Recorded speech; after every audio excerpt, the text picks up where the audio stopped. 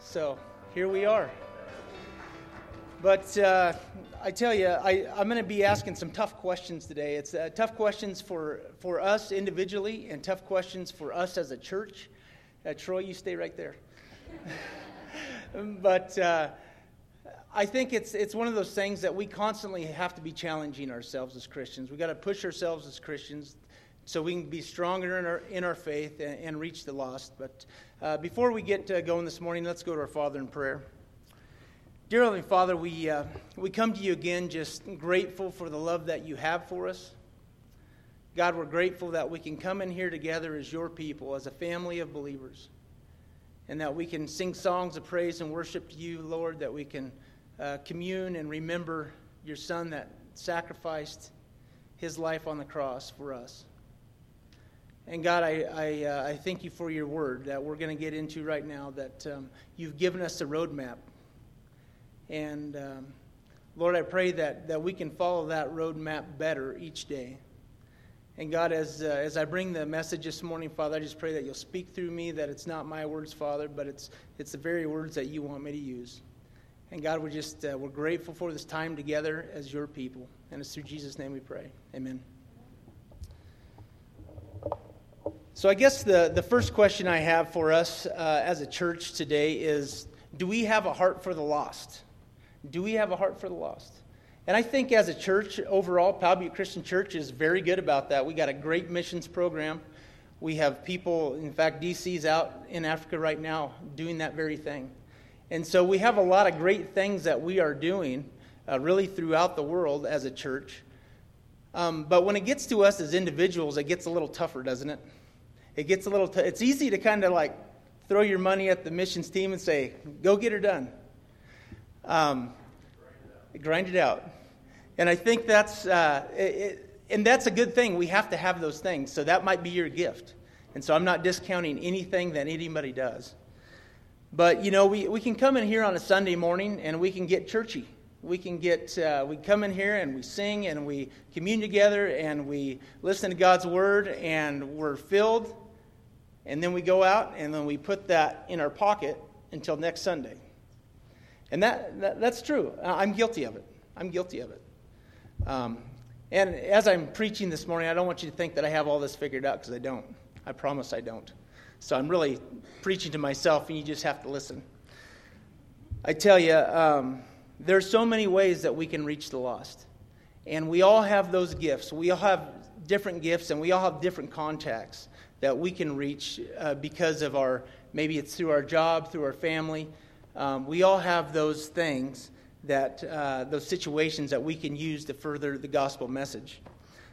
This was obviously a very important thing to Jesus. It was the last thing he told his disciples before he ascended into heaven.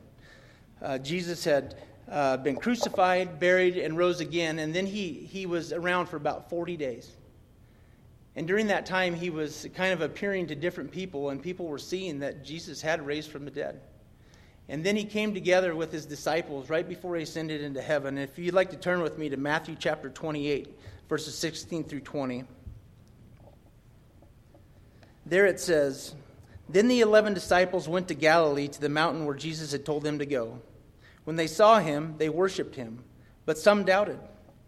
Then Jesus came to them and said, 'All authority in heaven and on earth has been given to me.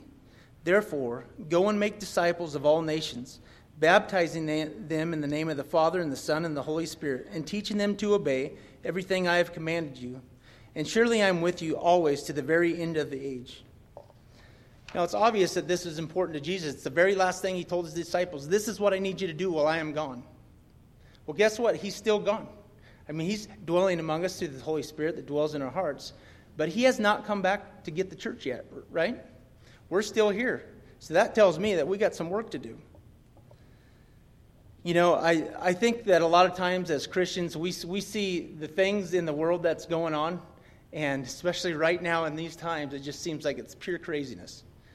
And you think, Lord, just come back. Who would like to just say, Lord, just come back now? We're ready. Let's do it. I think if you're probably under the age of about 22, you're probably like, I'm in that boat. I know when you're young, you're like, no, I want to live my life. I understand that. But, you know, I think there's a reason that Jesus has not come back yet. And I think he's given us that reason in 2 Peter chapter 3, verse 9, if you'd like to turn there. 2 Peter chapter 3, verse 9. It says, "The Lord is not slow in keeping his promise, as some understand slowness. Instead, he is patient with you, not wanting anyone to perish, but everyone to come to repentance." See, God desires that all people will come to repentance, that all people can walk in the freedom of having that relationship with him. And I know that a lot of times as Christians, it's awesome, we have that. If you are born again, if you've given your life to Christ, you're walking in that freedom. And that's a really great thing to have. But the question is, are we letting others know about what we have? And I think the question is, I think that we do that, but are we really doing that? Are we intentionally doing that? And I realize that not everybody is comfortable with talking to people about Jesus. Some people don't like talking to somebody they just met in church. My wife, she's not great she doesn't love the welcome and greeting time. She's just not good with that. It's just not her personality. I'm good with it. But not all of us are comfortable in that way. I think we have to understand if God has a heart for the lost, we as his people must have the same heart. We have to have the same heart as Christ. And it comes to a point it has to be a burden upon us. It has to be a burden upon us as individuals, and it has to be a burden upon us as a church. And like I say, I think our church is pretty good about that, but I think there's more that we can do. And as a church, what does it look like? What does that look like to have a burden for people? I know that, in my life, in my trade, I build homes for a living. I'm around a lot of great guys that are kind of rough around the edges, pretty roughneck, like to say a lot of things that you've never even heard of before. But they're great people, but they don't know Jesus. And so how can we reach those people? What are some ways that we can reach those people that don't know Jesus on an intimate level like we do? Since Pastor Trey became the lead pastor here, he has talked about wanting to plant a church. He's talked about what are some other ways that we can reach the lost. And even this last Monday at the elders meeting, we talked about what would it look like for us as Powell Butte Christian Church to plant another church. The Powell Butte Christian Church being the mother and planting a daughter church. And I know we're 77 years old here at Powell Butte Christian Church. That's how old the church is. And kind of like Abraham and Sarah, they think we're way too old for that. But we're not. We're young. And I think that we just have to be open to what God is leading us to, whatever that is. And we don't know what that would look like exactly. I know for me, in talking with Pastor Trey about it, we thought, is there a way that we can reach those people that are on the fringe? The people that don't love to come in here on a Sunday morning and sit within a church building, a lot of people are intimidated to come in here. They're not comfortable in a church building. For me, totally comfortable. I grew up in the church. I've been in the seats or in the pews all my life. It doesn't bother me. In fact, I look forward to it every Sunday. So we all just come from different backgrounds. We all have grown up different. And there are people out there that we are not going to be able to get in this church building unless we find some new creative ways to do it. Just as a hospital was designed for the sick, the church was designed for sinners.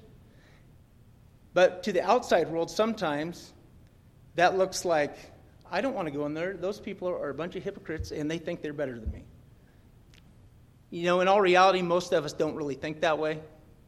But if you're an outsider looking in, you think, I got to be perfect to even go in that place. The building's going to fall down on me. I've had people say, it'll fall down if I go in. But we all know that's not true. This is the place for dirty, rotten people. And so us as Christians, as believers in Christ, we have to get to it. We have to get to work. I think of, as we were talking about a church plant, we think about what would it look like to have a gathering at a coffee shop on a Sunday morning for those people that aren't comfortable coming in here. What would that look like? What would it look like if we had a group that got together, say, hey, we're going to meet at Prineville Reservoir on Sunday morning, and that's where we're having church? And for some people, that would be the perfect spot. But that's something as a church we really need to pray about. We need to pray that, God, where do you want us? Where do you want us to, what do you want us to use to reach those people that aren't comfortable coming in here on a Sunday morning? You know, as a church, we must have a vision as a church on how to reach the lost. And this church is very good. This church is very honed in on missions. We got an awesome missions team that are constantly working. And but like I said earlier, there's always things that we can do. I think, do we realize that as Christians, throughout the world, only 31% of people in the world are actually professing Christians? 31%. That means that there's 69% of the world that is lost that do not know Jesus. That's a scary thought. That's a big number. So there's 7.75 billion people in the world, and only 2.38 billion people are Christians. That is a lot of people that don't know Jesus. What can we do about that? I think for us we have to be okay with not being comfortable. I like to be comfortable. It's good to come in here on Sunday morning, and I love worshiping with the worship team and help leading this church in worship. I love it. But what do we need to do to be a little uncomfortable? What is God calling you to do that might be outside of your comfort zone to reach somebody that might be in your life? Whether it's a family member, which is some of the toughest ones. Family is tough because you don't want to ruin those relationships. But God has called us to be bold in our faith. There is a big harvest out there. Turn with me, if you would, to Matthew chapter 9. Matthew chapter 9, verse 35 through 39. It says, starting in verse 35, Jesus went through all the towns and the villages, teaching in their synagogues, proclaiming the good news of the kingdom and healing every disease and sickness. When he saw the crowds, he had compassion on them because they were harassed and helpless like sheep without a shepherd. Then he said to his disciples, the harvest is plentiful, but the workers are few. Ask the Lord of the harvest, therefore, to send out workers into the harvest field. See, when we begin to understand that the harvest is beyond this building, you know, this is kind of like the gathering place. This is the grain bin that's already been harvested. We've all been harvested, and maybe not everybody in here right now, but probably 99% of us in here are believing Christians. So when we walk out of that door today, we have to ask ourselves, out here, what can I do? What part of the harvest can I partake in to help bring people to a saving knowledge of Jesus Christ? We have to stop hiding our faith. I think I'm guilty of it. I'm telling you, I'm guilty of it.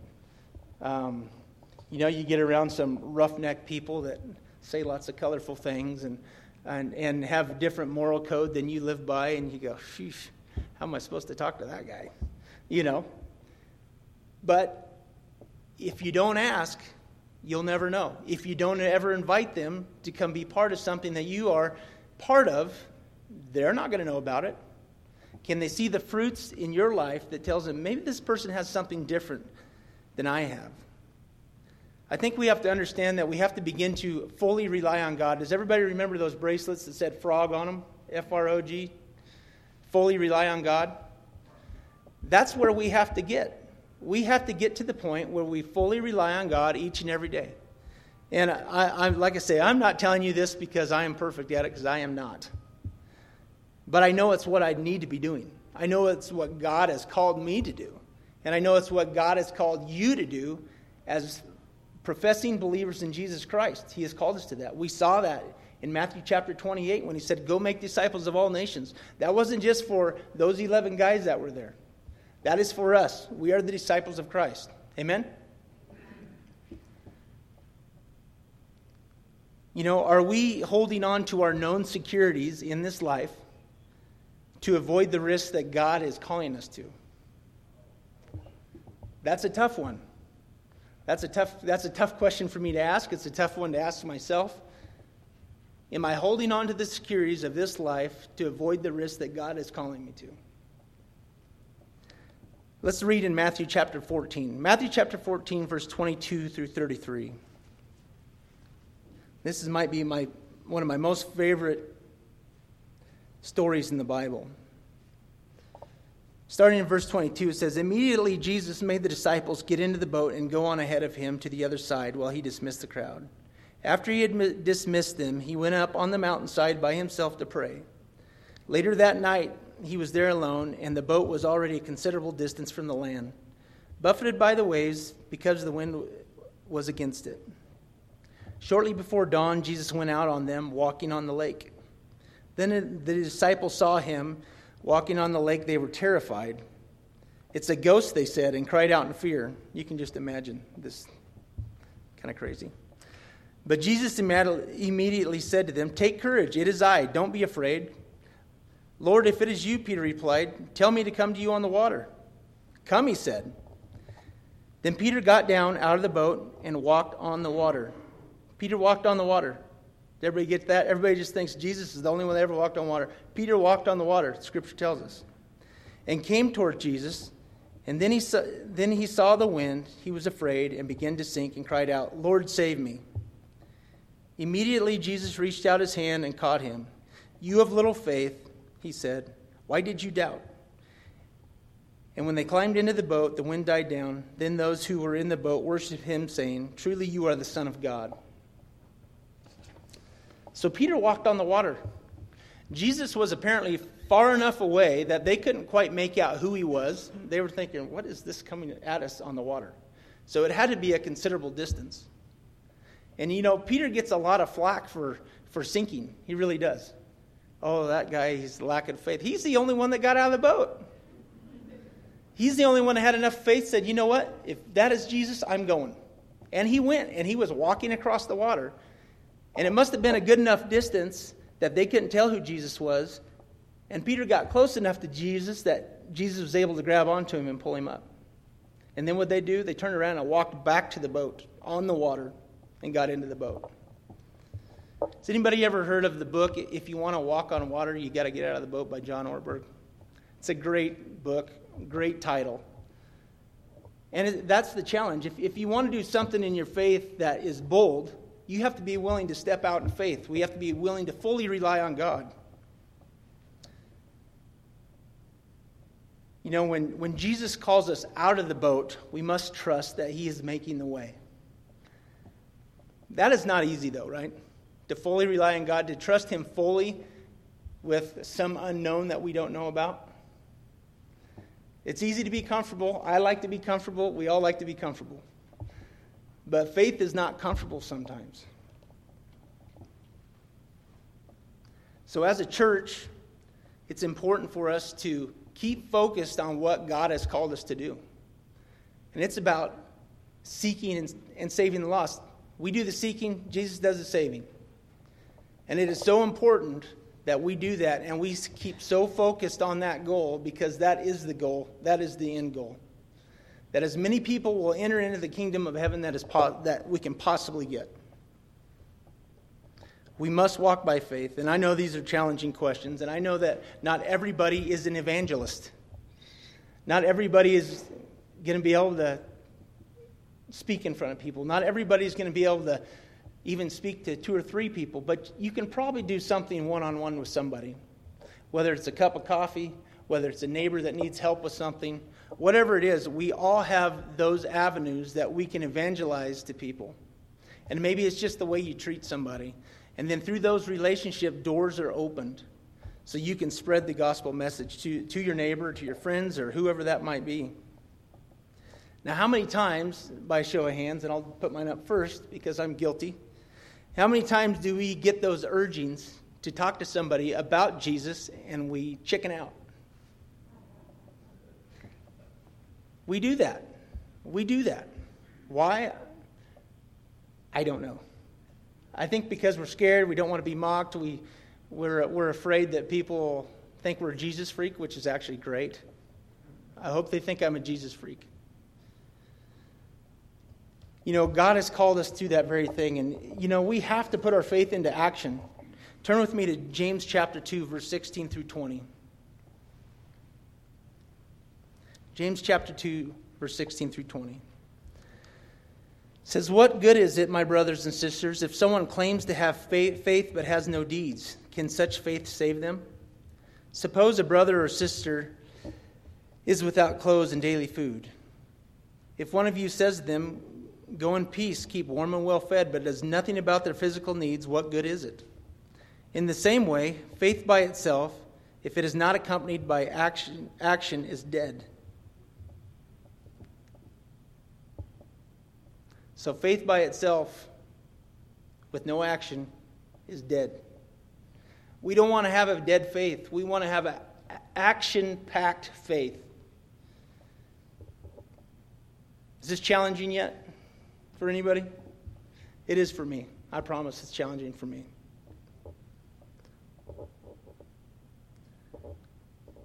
But for us, not sharing the gospel message is like having a cure for a disease and not sharing it with other people. It's the same thing. There's a lost world out there. And we have the cure. We have the cure. We have the good news of Jesus Christ. Are you willing to step out of the boat? Are you willing to step out of the boat? And I know that's challenging. It is way challenging for me. If the worship team would like to come up at this time, I'll finish this out here. We do have the cure for the lost. And I realize that we all have different gifts. Not everybody has the gift of evangelism, but we all have gifts that God can use.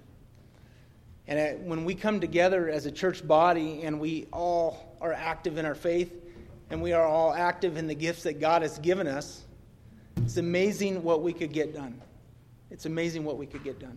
Are you willing to take that step to reach those people that don't know Jesus? Be bold in your faith. I encourage you in that this morning. Be bold in your faith. It's really easy for me to talk to you guys because you all know Jesus for the most part. So it's pretty easy to stand up here and do it because I got a lot of yes, yep. It'd be a lot harder to go out here and do it. But it needs to be done. It needs to be done.